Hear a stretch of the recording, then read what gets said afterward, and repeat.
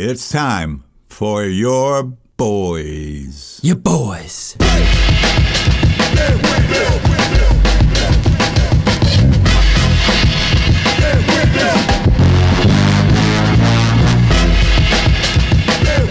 Holy calamity, scream insanity. All you ever go to be's another great fan of me. Break. Here we go. Welcome back, Monk. It's good seeing you, man. Hey, Mets. Here we are for another session of Mets And a Monk. and a Mike. And a Mike Metz, baby. And a Monk Llama, baby. Happy day. How are you, Brian? Yeah, so far so good. Wouldn't change a damn thing. You know, a lot of what we talk about is where we're at and where a lot of you are at. But there's a lot of us where we were. There sure is. You know, people, I know somebody who listens to us, maybe hoping for inspiration, but is still actively using. Mm-hmm. And there's got to be more people out there like that. Yeah, and our hand goes out to everyone that is suffering from this affliction. So if you're in it, if you're dealing with it, this one's for you. Amen. That's the way to go about it right there, is just to reach out, extend that hand, let them know that we're there for you, because someone was there for us, Llama. Yeah, and if you get any spark, because I think, and I know in my recovery, I can remember the moment. Like I've said, I can remember almost the time of day, 4:15 in the afternoon, when I get up off the cushion, and it was the spark of what that woman said to me that ignited all of the other conversation that had taken place, that brought me to the point of saying, all right, fuck this, I gotta go forward. Yeah, the Llama said the F word, because that's what it's about, man. When you're using, you're on the edge, and if there's anything, any resource, any place that you can go to get that spark, that's what Metz and a Monk are here to do for you. Because it was done for us, as I mentioned before.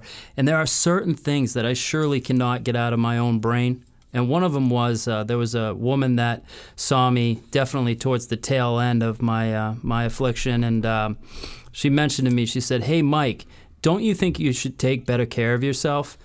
And whether you have something like that going on in your head, where there's something that somebody said to you that you can't shake, or it's just that absolute grind of day in and day out going through the same motions and, being trapped in that personal hell, that personal cell, you don't have to live there, and we want to help you get out of that any way that we can.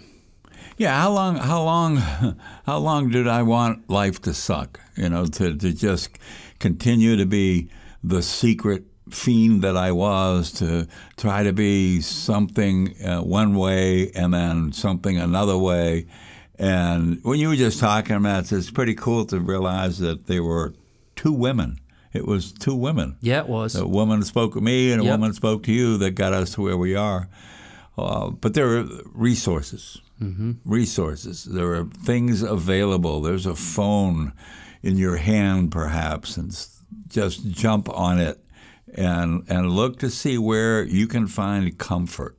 Jump on it the right way, too. There's so many distractions, and if you have that turning point moment and yet you find yourself getting distracted with other worldly pleasures or displeasures in the long run, you need to be able to focus on what you need to do for yourself in that moment. A lot of emergency recovery. There are programs around the country. We're familiar with one program that tries to put trained CRSWs, people that have recovery in their lives, at ground zero. When somebody comes into the ED and they've overdosed, or somebody comes in and they're just at the end, and where do I go? Where do I go? Well, I'll go to the emergency department, because that's where they take care of emergencies. And if you have somebody there that in that moment, that 10-minute window, can direct you and comfort you, give you an idea of that you're not alone, you're not unique, and you're not alone, and to go somewhere.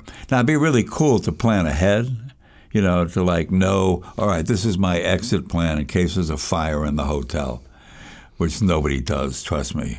The Lama did when he traveled, but you wind up waiting until that critical moment.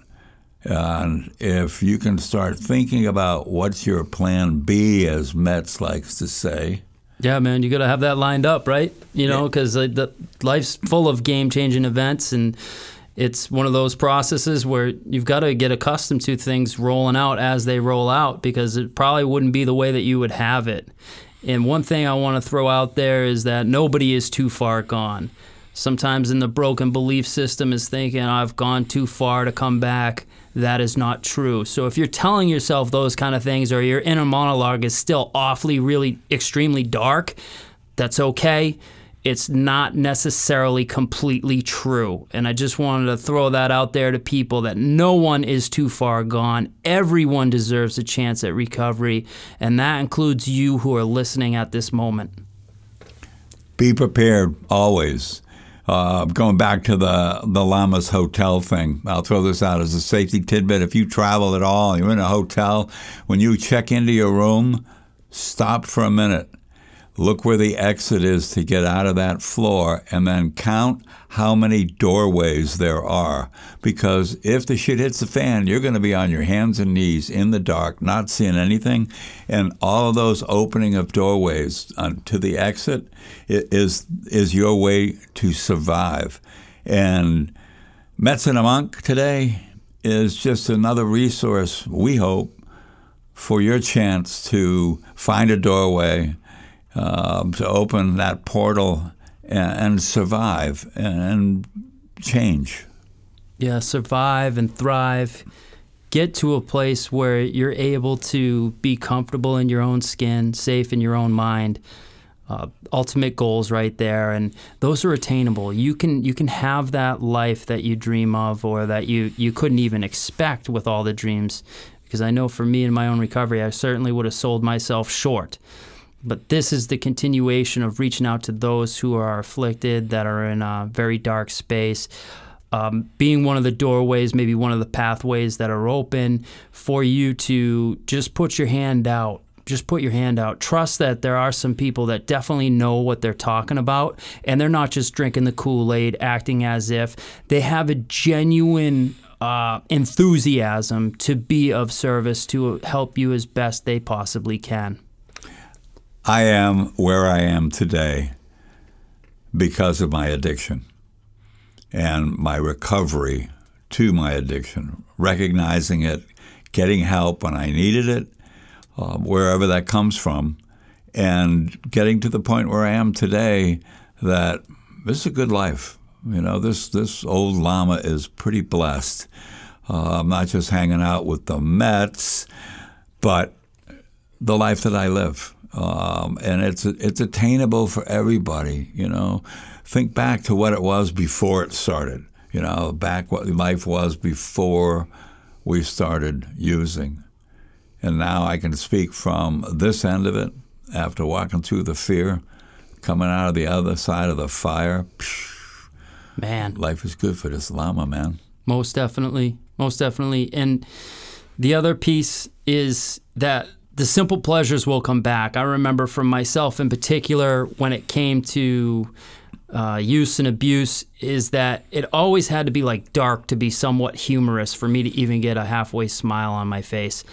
But the simple pleasures can come back. Like you don't have to live in that darkness. I had a friend of mine the other day show me a video of his father riding his bike, and it meant the world to him. You know, so if you think you're too far gone, I will let you know of an example of a guy who has a couple years of continuous recovery, who we hope to interview at some point, who has gotten back to those simple pleasures. And believe me, it takes a lot of work. This will be the hardest thing you do, but it'll also be the most rewarding.